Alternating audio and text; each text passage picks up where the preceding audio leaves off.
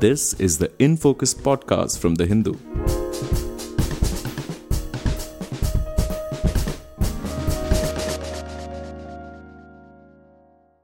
Hello and welcome to another episode of The Hindu's In Focus podcast.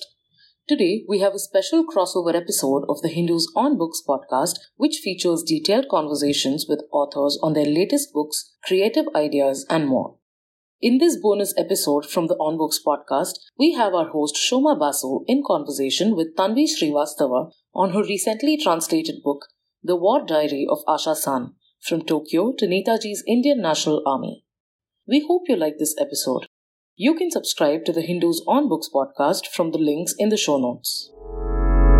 This is The Hindu on Books, a weekly podcast from India's national newspaper on the latest and the best from the world of literature.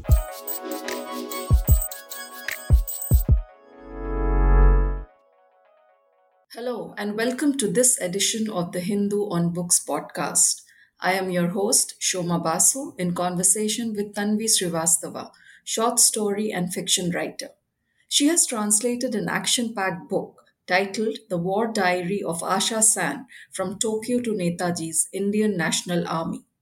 The book is a memoir of courage of a strong-headed teenager who was living in Japan during the Second World War and decided to join the Rani of Jhansi Regiment of the Indian National Army after meeting Subhas Chandra Bose. Her father, Anand Mohan Sahai, was a close companion and political advisor to Netaji Subhas Bose, and Asha, as a teenager, began jotting her thoughts in Japanese, which reflected the dreams, hopes, and aspirations of those in whom patriotism was stitched in those days. The diary is also the story of INA, and today, Tanvi Srivastava joins us from Bangalore to tell us more about this exciting project she undertook and why. A very warm welcome to you, Tanvi. Thank you so much, Shoma.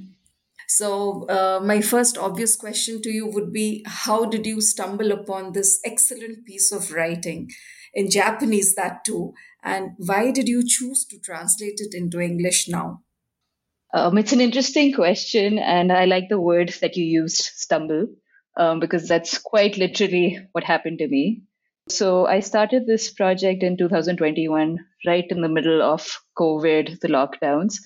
And prior to that, I was running a travel company, which was very badly affected by COVID.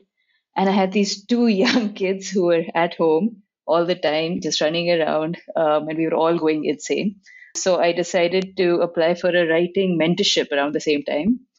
And I got selected, and somehow it was just very fortuitous that I read an article by Jhumpa Lahiri in a newspaper the same week. And in that, she said that if you're an aspiring writer and you want to improve your craft of writing, try your hand at translation. I had never before this considered translation. I thought of myself as a writer of fiction, and I wanted to focus on that. But after reading what she said, I said, okay, sure, let me give it a shot. And I went through my bookshelf. I was going through whatever books I had in Hindi, because that's the language I speak. And I found Asha-san's diary. So the diary itself had been translated from Japanese into Hindi by Asha-san herself in 1973. And I just saw it lying there, and I said, okay, I haven't actually even read it before. So let me translate it, read it while I'm translating it, and see if I like it and enjoy it enough to complete it. And my mentor in the writing mentorship, his name is Saad, and he's a Bangladeshi fiction writer. So he was very encouraging. He said, if you want to write, just finish this. You've started a project. It sounds very exciting. And I'll put you in touch with my literary agent, and we'll make this book happen. And when I first opened the first few pages of the book, it was a little difficult to get into because it was written in Hindi, which is not spoken very widely nowadays. But the more and more I translated, the more and more I got wrapped up in this story, and I found Asha-san's voice. And literally over a span of a month and a half, I just put the kids to bed, and I was up almost all night translating. So it was just a very thrilling experience for me. And as a writer of fiction, it's very different when you're translating something because you're almost using a different part of your brain. You're not worried too much about the plot, about how the story is progressing. You're just focused wholly on the language and discovering the characters that are before you. So it was just a magical experience Yeah. for me. So true. I mean, I do agree with it. And I mean, if, right, translating was thrilling, reading was equally thrilling because, I mean, it was so, one could visualize every incident episode that you have described on every page. So, but I also would like to know, so since this book was first translated from Japanese to Hindi and then Hindi to English, so what are the challenges you faced? Like in what we normally hear in most translated works, much of the original ethos, passion, is lost in translation. So, what were the challenges that you faced? It was a very interesting experience, to be honest. One is I have never translated before. So as I was going through the process of the translation, I was wondering, am I doing things right? And I was actually speaking to professional translators. I was speaking to people who studied translation, asking them how should I approach this text because it's such an interesting piece. It's not fiction. It's not just a pure memoir. It's got so much history to it that you do feel that it's very delicate and you don't want to ruin it in any way, right? So the feedback I generally got was from people was to say that think of the text as something that is sacrosanct. You can't change it, you can't edit it. But on the other hand, I had Asha-san, who's 94 years old, sitting with me in the living room and saying that here's this piece of paper I wrote things on when I tried the translation myself a few years ago. Add this supplementary information. So it was such a fabulous journey for me because one, I was working on a text that I thought had been published in the 80s, and I had a reprint that was published in 2011. So I thought that was it. But as I was talking to everyone in the family, my father-in-law Sanjay, he said, no, the book that was published in the 80s was not the original.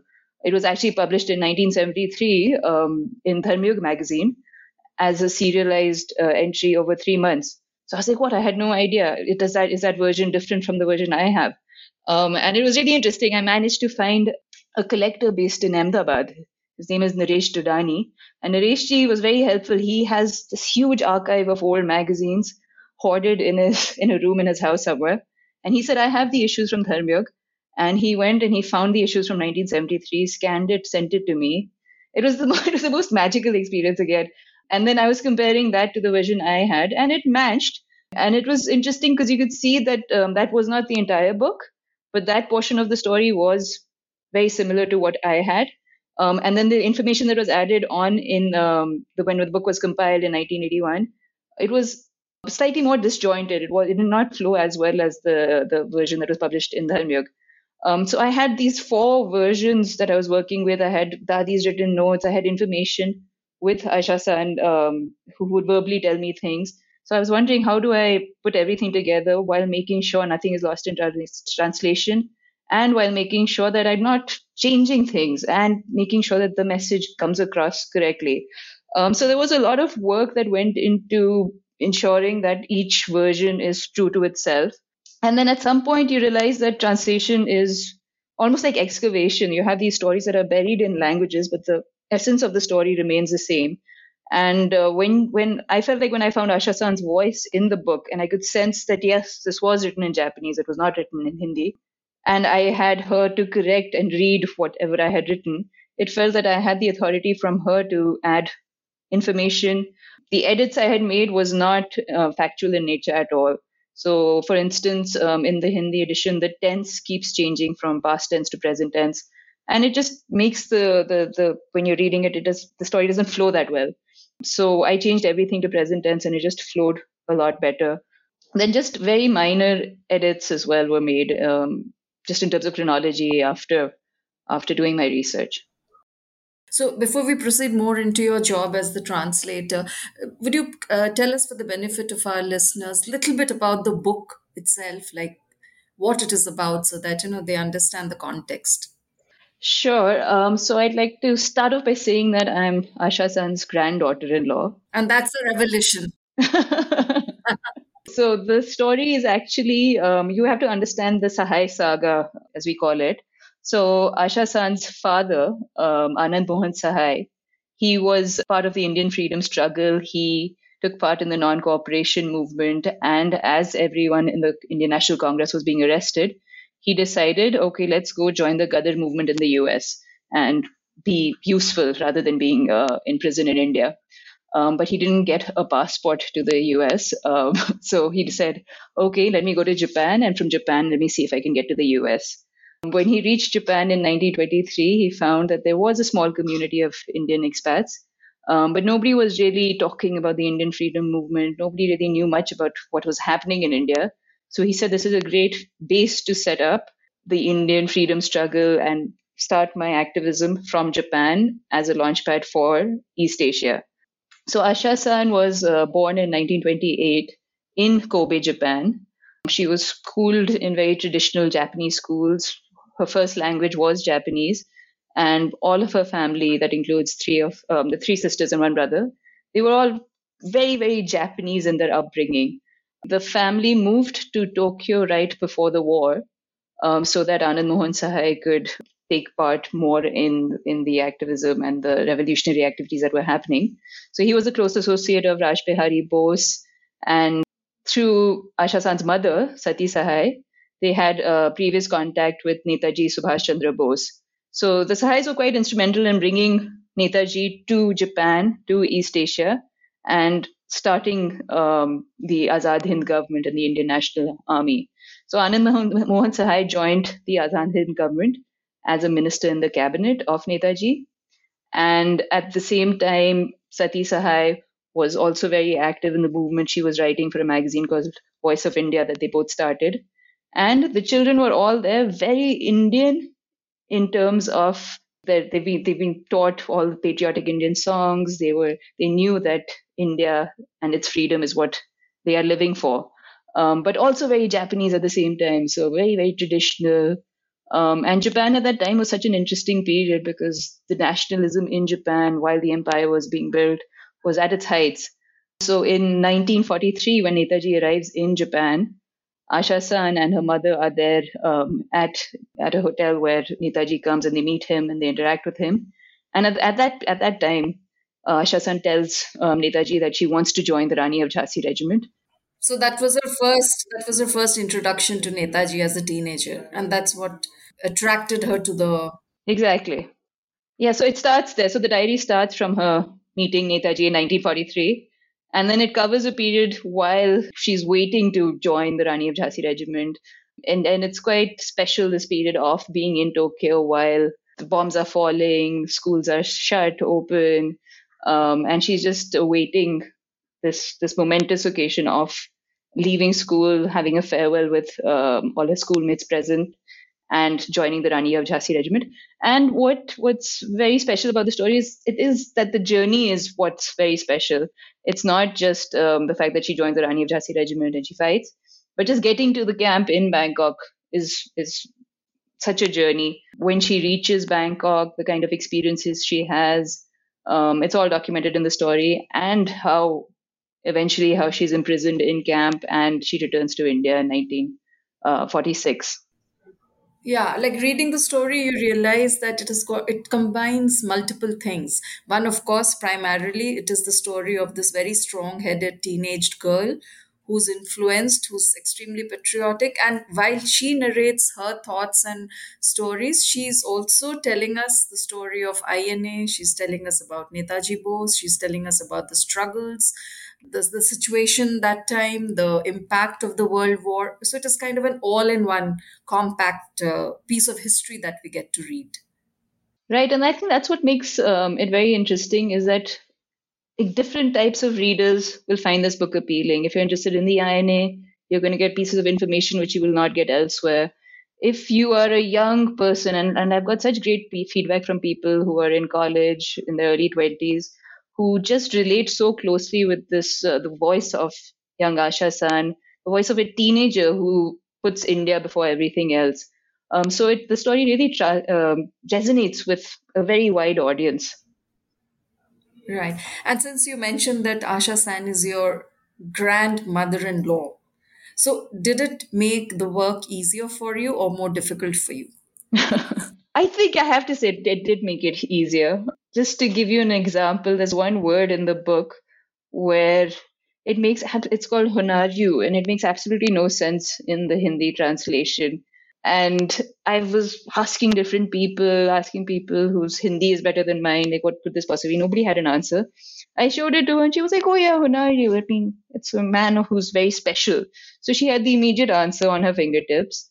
Um, and she basically, these memories in this time period for her is still so vivid. It's alive. So if I had any confusion anywhere, I could just ask her.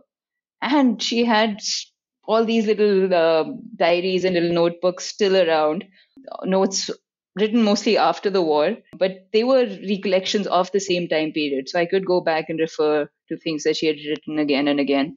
So it was definitely a help having her around, and having Sanjay around, who's been with her for so long, who knows the family history. And he's been quite instrumental in making sure that the story is not lost, because it's so easy for something like this just to vanish over time. So I think we're just very happy that we could bring the story back. So for the translation, you had the Hindi book, which was originally translated by Asha-san herself, and pages of her diary written in Japanese. So there were some pages written in Japanese, but that was not too much. It was her notes written again in Hindi and English that I used as supplementary information. But the base was the diary that was written in Japanese and translated into Hindi by Asha-san herself. And the diary itself, the original Japanese diary, we're hoping it's still there in her house in the ancestral home in Bhagalpur. So the plan is to head there soon and see if we can retrieve any of the papers. Because when she did the translation, she was in that house. So we're hoping that there are some remnants. So, like you also mentioned that the Hindi translation, like when you also read it, was perhaps a little formal. So when you went in for the English translation, so could you just highlight the kind of changes or the tweaks you did to the text, maybe keeping some target audience in mind, or to make it more interesting and riveting for the reader? Sure. So I think, like a lot of Hindi texts of the time, one, the font itself was really small. There were very few paragraph breaks. It was a very dense text to begin with. So initially, all I did was just break up the text, make sure that the paragraphs were broken at the exact point that they should be broken. And like I mentioned earlier, just changing the tense of the text so that it was all consistent present tense. But other than that, the words are true to the Hindi diary. And wherever I've added supplementary information, I've added a footnote at the end saying what the source is and like how I've changed the text. I would say more than the changing the text, it was the chronology that had to be rectified. The accuracy of the timeline. Yeah, exactly. The accuracy of the timeline. So, for example, there's this. I mentioned this in my translator's note as well. How she mentions that the Tokyo boys, who were the INA cadets recruited by Netaji and sent to training to Japan, how they visited the Sahai home in Tokyo in 1943. Now, this couldn't have happened because they only arrived in Japan in 1944. However, the date mentioned said it was a Sunday. So then I matched it to say that yes, 1944, July 16th was a Sunday. So just these small sort of errors that had crept in, fixing them. And then there was some places where I tried to match what was happening in the book, in the diary, to events that were happening outside. Like, where was Netaji in April 1945? And seeing that if Asha-san says Netaji is in Bangkok at this time, was he really there? And if he's not there, then I make a small modification to say that rather than saying that in April 1945, I'll say April and May 1945, just so that it would flow smoothly. But I did treat the text as a piece of history and as something sacrosanct. So I did not insert myself, which I was very tempted to do. Obviously, as a writer of fiction, you feel like that's right. But I was very true to what she had written. And the language that she herself used was so mesmerizing for me, because even in Hindi, you could get the Japanese sensibility, the sense of the haikus that she writes, the minimalism, the focus on nature. So you did get a sense of how the text was in Japanese as well. And while I didn't have any readership in mind in particular, I did try to ensure that it was something that I would enjoy reading. So it does become quite gripping, and I found that to be quite a surprise while I was translating it as well. That wow, this is like such a gripping, thrilling story. And I remember while translating, I was dreaming that I was in these locations, and it felt like I was in Asha-san's footsteps. And I remember there's one passage when she's in Taichu and she visits Lin Shi's palace. So in the Hindi book, it was written Rinchi. So I was like, what is Rinchi? And I couldn't find it anywhere. And then eventually, when I found Lin Shi's palace, I was like, yes, this is something that exists in the world. So it was a very satisfying experience. Right. But was researching difficult in any way? Like digging into history of those years or those times, the war period, when a lot of things are also confidential. So finding some, nuggets of information, which is perhaps not so much in public arena, public space. So I think like, we're very fortunate at this time to have things that are more readily available. So the National Archives, I think they've just done such a fabulous job of digitizing their archives. So you can actually just log in onto their page and request for files that have not been digitized. And I did that, and I got some papers that I don't think anyone had seen before. And it was just fascinating to be able to read these British intelligence files covering this time period, covering the Sahais, calling Anand Mohan an agent of radical Japanese nationalism. Um, so it was it's sort of almost like a hole you fall into and you can't get out. You keep researching. And what was also very interesting is that a lot of the books that were written closer to the time, so written in the late 1940s, early 1950s, you can see that the stories are similar.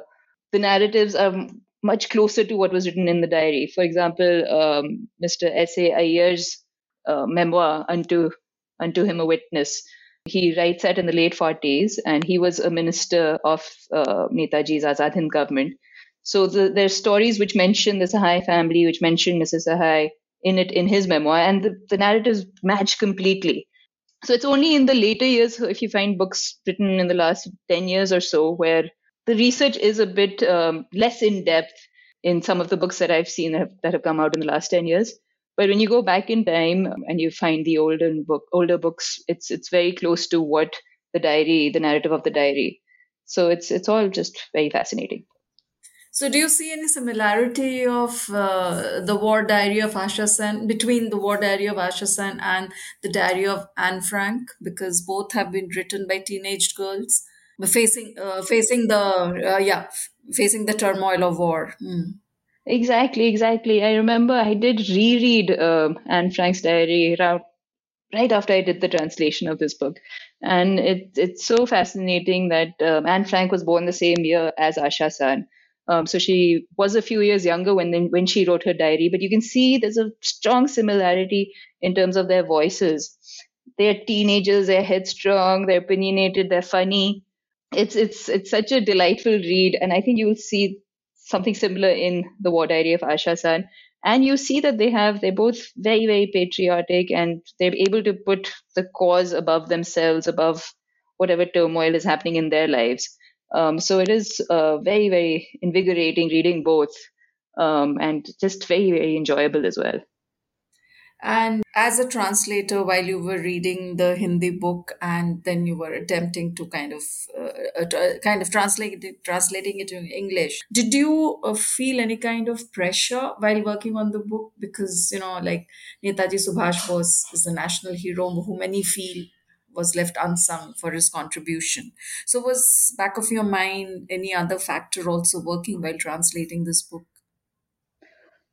I think I did not feel pressure as such. Rather, it was pressure to be true to the story that I felt. So you do realize that you are writing about a very important time, a very important period, a very, very important people. And you do realize that you want to be as true to the fact as possible. But somewhere I think, one, I had the luxury that this was a memoir, so it's not a piece of history per se, but it's the reflections of a young girl. So the fact that her opinions and her views shade everything, that makes it liberating. But I think we are also fortunate at this period of time that Netaji has come to the forefront. People are interested in the Indian National Army, in the Azad Hind government. So for me, it was actually more liberating to know that there are readers out there who would be interested in the story, and the fact that it's not just Netaji fans who would love to read this book, but across a wide spectrum, you'd have young people, old people, everyone. This book really appeals to everyone. So, as a translator, like, which was the most attractive part of the book, and anything that will always remain with you? I think I just loved her early years in Japan, in Tokyo. I think also because that's when I discovered her voice, and I realized that I was actually translating the entire book. So Asha-san, when she's in Tokyo and she's buying rations or collecting her rations, running into the trenches, you can see that she's headstrong. You can see she's out to have some fun with her sister, watching the bomber planes, watching the fights that are happening in the sky. So for me, I really connected with Asha-san at that point, and for me, so that was when I connected, and then there were very emotional portions of the book as well, when I wept as well while translating. For example, when she's meeting the kamikaze pilots, so that was very emotional for me. Also, when she returns to India, I was really, really heartbroken because it was such a transformation for Asha-san from Japan to be not only returning to India, but to be in this small village in Bihar where it was very, very restrictive for her and she wasn't used to this. So I really connected with her at that point as well, and sort of understood that like her story could be anyone's story. Right. Even while reading it, one could identify with that very, very innocent teenage years, the purity of your thoughts and the things that you want to do for the country. That came across beautifully. Thank you so much. So, Tanvi, this book is also about a lot of personal accounts of the Indian freedom movement, and which are really very essential bits of history and information for our generation and successive generations.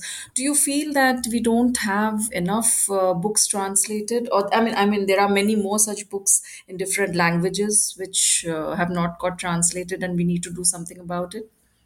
I think we're just very fortunate to be in this new wave of translation that's happening right now. I think in the last 5 years or so, you'd see a lot more translations happening, both fiction and nonfiction. And I think it's so essential. For me, translation is like excavation. You're finding these stories that have been buried and you're bringing them back to life. And while I suppose the focus right now would be translating into English, I think there's equal importance that's needed translating from English into other regional languages. I just wanted to say that there's such beautiful fiction and nonfiction that has been written on the freedom movement, on people living their lives in the 1930s and 40s. And I'm actually working on a translation of a writer who's a women's writer based in Meerut who wrote in the 30s and 40s. And her name has been obscured. Her name is Hombati Devi. And she's written short fiction just of ordinary lives of women, especially in this time period. And I think it's crucial that we bring these stories back to life, translate them into English, translate them into other languages. And you know that there is a lot out there. And I'm just very, very happy to see that both publishers and writers are embracing translation. And we hope that, yes, especially around the freedom movement, personal accounts of the freedom movement, that we do see more translation. And I urge anyone who enjoys writing to try their hand at translation. It's such an invigorating experience that you will not regret it. Right. And a lot of non English vernacular books are also really getting promoted, recognized, and getting translated. And I think that is really a good sign for readers and the publishing industry, I guess. So, Tanvi, thank you so much for joining us for this edition of the podcast of the Hindu on Books. And I wish you all success for translating the War Diary of Asha-san, published by HarperCollins. Thank you once again. Thank you so much, Shoma. It was a pleasure to be here.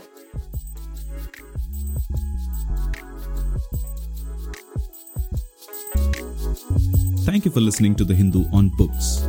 You can now find The Hindu's podcasts such as In Focus and Parlay on Spotify, Apple Podcasts, Stitcher, and other major platforms. Write to us with comments and feedback at socmed4, SOCMED4 @thehindu.co.in.